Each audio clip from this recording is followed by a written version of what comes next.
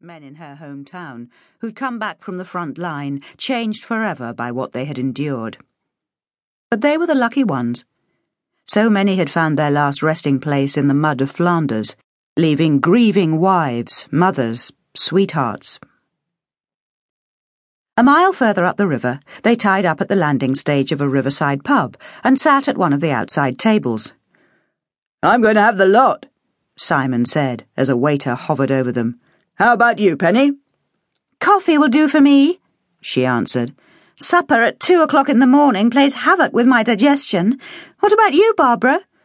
"Just coffee," she said. "I'm going home to Melsham today. Dad's expecting me.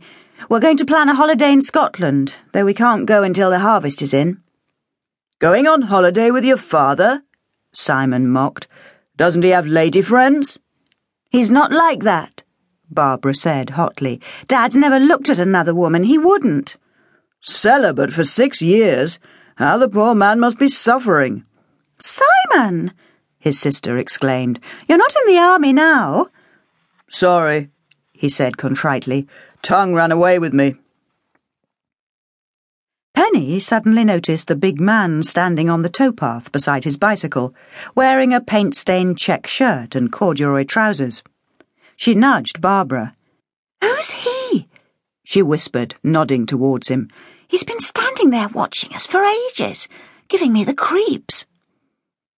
All three turned to look, and George, who had heard all he wanted to hear, decided it was time to make himself scarce. Chapter 1. Barbara spent the day wandering about the farm with the dog at her heels, exercised her mare, Ginny, across the common near her home, and came back in time to have a leisurely soak in the bath, the bathroom having been converted from a small bedroom. It was a life she loved, just as she loved the rambling old farmhouse with its mellow brick and flint exterior and the yellow climbing rose that reached her bedroom window. Her mother had planted that on the day Barbara was christened. "I wanted to watch it grow, as you grew," she had told her. "My golden girl and my golden rose together." The whole house was full of treasured memories like that. Barbara didn't believe in ghosts, but the spirit of her mother was everywhere. It was in the bricks themselves, in the decorations and furnishings, in the garden. It was beside her when she cooked. It stood over her when she painted, a silent but accurate critic. Until her mother died, she'd not known a minute's anxiety, beyond having to confess to her teacher she'd skimped her homework, or when the cat's unwanted kittens had to be disposed of. She always cried buckets over those. Safe and loved, she never expected the blow, and when it fell she had no one to lean on, no shoulder to cry on but her father's, and he had been grieving himself.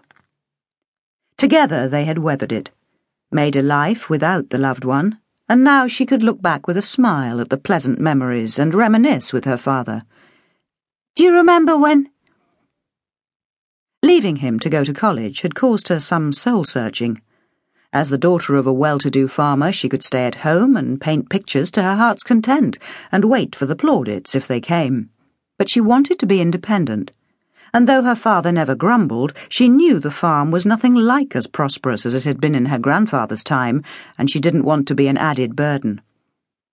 She planned to teach art at a local school, where she could live at home, painting in her spare time. When she explained this, he had smiled and said if she wanted to go to college, then of course he would find the wherewithal to send her. She pulled the plug on the cooling bath water, wrapped herself in a towel, and went to her room. Her dress was the same one she'd worn at the college ball, but that didn't matter since there would be no one at tonight's affair who had been there. Sweeping her blonde hair into a chignon and fastening it with combs and pins, she took a last look in the wardrobe mirror and went down to join her father. He was waiting for her in the drawing room, standing by the hearth with one foot on the fender.